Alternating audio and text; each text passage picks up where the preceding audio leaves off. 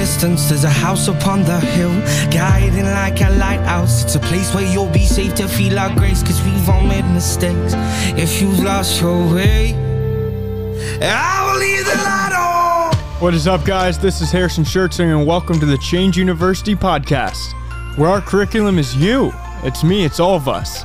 I believe if we want life to change, we have to change. I have to change, and you have to change, but which you? That's the question of the day, and that's the question of this show. It's the you think yourself to be. Because who you think you are, it's not who you are. It's just a conversation. That's why we're going to have one right now. Let's see if we can shift the most important conversation we ever have in our lives. And as you know, it is the conversation we have with ourselves. We go to bed with it, we wake up with it, and eventually we act on it. So once we shift it, we shift our entire life. And as a reminder, you can subscribe to the show and get daily notifications about when each show releases. Also, if you have a few seconds, maybe hit the stars at the bottom, maybe leave a review, but only if I do a great job. I will admit, I'm not perfect. I'm very far from it. I don't always do great, but I am committed. I'm committed to help you and help myself try to shift that conversation, to try to get a spark of insight. This is the Daily Spark. So we look at a spark. It might be a quote, concept, question, but it's a lens for us to look through. Because when we look through a new lens, we see a new life. And that is the goal today. We're doing this series on these almost principles, quotes, basically from this concept of Advaita Vedanta. It's a philosophy. It is based in Hinduism. But if you drop theology, well, what then is a tradition? What then is a religion? And it's almost like moment mastery. It's how to interact with the human experience. And this is a beautiful one. There's that quote by Bruce Lipton that changed my life, where he said, 99.9% of people will go their entire life and never learn what you are about to read. Please use it. Please cherish the level of thought you are about to be exposed to. And that's when I really started to understand that this is almost a game of awareness, a game of exposure to the most powerful ideas. Carl Jung has that great quote where it goes, people don't have ideas, ideas have people. Therefore, the game is who can collect the most powerful ideas, hold on to them, and believe them. Today is a powerful one. It's from my all-time favorite book called I Am That. Buy it with caution, proceed with caution. But the quote goes, if you do not struggle hard to apply every word of it in your daily life, don't complain that you made no progress. All real progress is irreversible. Ups and downs merely show that the teaching has not been taken to heart and translated into action. That quote is so powerful, and I encourage you, if you missed it, just hit the 15 seconds back button and re-listen to that one. Because we're going to pull out a few very specific pieces. Of course, I love the don't you dare complain. Don't complain if you haven't tried to apply it relentlessly in your daily life. Don't complain if we haven't tried to apply every single word. This is something I'm going to look in the mirror today. It's not the focus today, but I want to look in the mirror. Have I constantly tried to apply every word of maybe a teaching, of maybe a principle, whatever I'm trying to learn and use? Actually, how honest, actually, how true, how much integrity have I been in with it? I do want to think about that, but that's not the focus today. But I love that. Don't you dare complain. We don't hear this enough in society today. We of course, are in this victim culture. Of course, we go viral for complaining. No. We want to get away from that.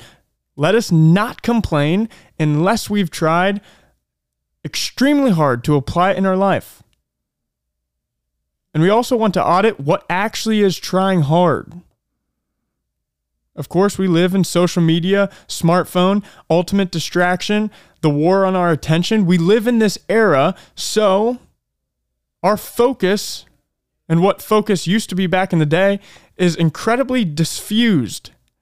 It's incredibly weak. And so we want to, of course, be honest with ourselves. Are we actually working hard to apply it in our life every day? But here's what I want to focus on today. The concept that all real progress is irreversible. This is something that captured my attention the first time I read it. I Am That, my favorite book. I've read it, 10 times. I'm on my 10th time reading it. Because it has these lines that every time new ones start to resonate deeper and deeper and deeper. And this is what I love. All real progress is irreversible. This is a powerful principle. This is not for the immature. Because it also talks about that progress really can only take place in the preparation stage. All change is irreversible. And why? Here's what I want to think about today. Here's what I'm looking at. So there's this concept that all change, all stages of awareness goes through 4 phases. The first one is unconscious incompetence. I'm unconscious. I'm not aware of what I'm not good at, what I'm struggling with, my blind spots, my weaknesses, what is in my way. That's stage number 1. But stage 2 is when I'm consciously incompetent. Now I'm aware. I'm aware of what's holding me back. I'm aware of what's tripping me up. I'm aware of how bad I am at that thing. I'm aware of how much practice I need to put in. That is conscious incompetence. That is the next stage. All of a sudden, the spotlight of awareness is on the thing that I want to change. Then step 3 is conscious competence. This is like the 15-year-old getting behind the wheel for the first time. There is a level of not so much distractibility, but so much of their brain and nervous system has to be at peak attention to control the vehicle. We're very focused, checking mirrors, put foot on the brake. There's so much allocation of attention to do something that eventually the 25, 30, 40-year-old can do with one hand while looking in the mirror at their kid in the back while having the phone up to the ear. And so a skill that you pick up for the first time and you have to basically struggle through and be very conscious when doing it, that is conscious competence. But what we're going for, which is true change, which is irreversible change, is this unconscious competence. I've done it so many times that it has become an unconscious program, a subconscious program. I don't even have to think about it. In fact, people ask me, how do you do that? I'm like, I at this point, I don't know. I just do it. It's how it's been programmed. It's how I've disciplined and practiced it to a point of no return. And that's what I love to think about. There's a number of things in my life right now that I want to try to get to that point. I'm at the conscious competence at a few things that are going to be powerful. And I have to struggle hard. You have to struggle hard to get them to the stage that we're looking at here. Unconscious competence. It is not, I don't have to be all of a sudden a juggler with it. It's going to run. That program's going to run. These beliefs are going to run. These doubts are no longer going to be there. Why? Because my capacity has an unconscious competence to it. I don't have to think about it anymore. And so I love tying this in. The 4 stages of progress, of awareness, this wherever you're at. If you can recognize the inevitability of the process, I think a lot of power comes from it and a lot of freedom to just notice it, to understand it, to have compassion for where you are in each 4 stages. Because once you're aware of it, once you're in stage 2, conscious incompetence, now the choice is there. You either begin the journey and understand you're going to go 3 to 4, or you get stuck at 2. You just get discouraged and you don't keep going. And so what I would encourage you, what I'm encouraging myself, is let's get to 3 and push to 4. Let's struggle. Let's battle to apply it in our daily life, whatever it is. Whatever it is. And here's what I would say. Quotes are great, right? I can say a lot of quotes off the top of my head. I have a lot of one-liners. I love them. Why? Because they spark a new insight. They inspire new possibility. They give us new thoughts to act from. But here's the important part. I must implement it in a specific way, a very intentional, specific way. I may be able to say the most eloquent quote in the world. I have about 500 quotes behind my back and to my sides. And someone could say, well, how do you apply those? And I could literally say 5 of the most specific and intentional and simple actions that are scalable and replicable. And that right there, that's it. That's it. You can make it poetic, you can make it beautiful, but it eventually has to be specific and intentional action. What it says in the quote, the ups and downs show the teaching has not been taken to heart or translated into action. So, whatever you're pondering, whatever you're thinking about, whatever insight, quote, scripture you are holding on to, I encourage you, let's translate it into action. It is Saturday today. So tomorrow, as I plan, as I reflect, let me think how intentionally I'm going to put it into my life.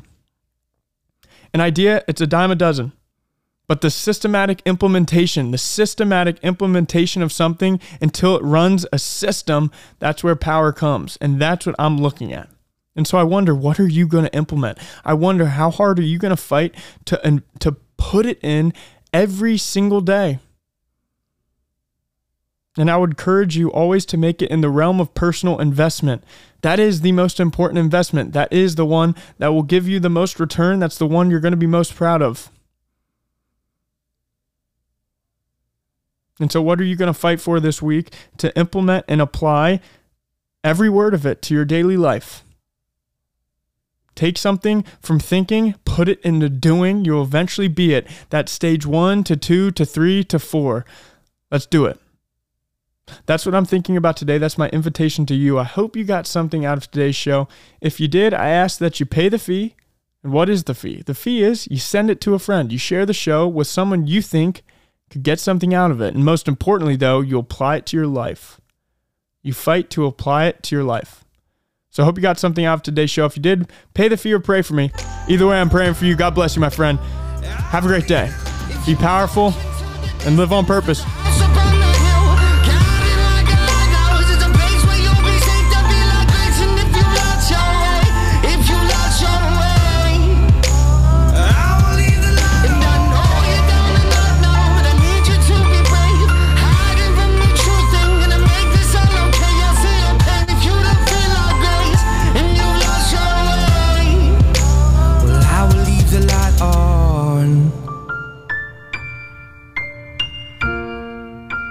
I will leave the light on,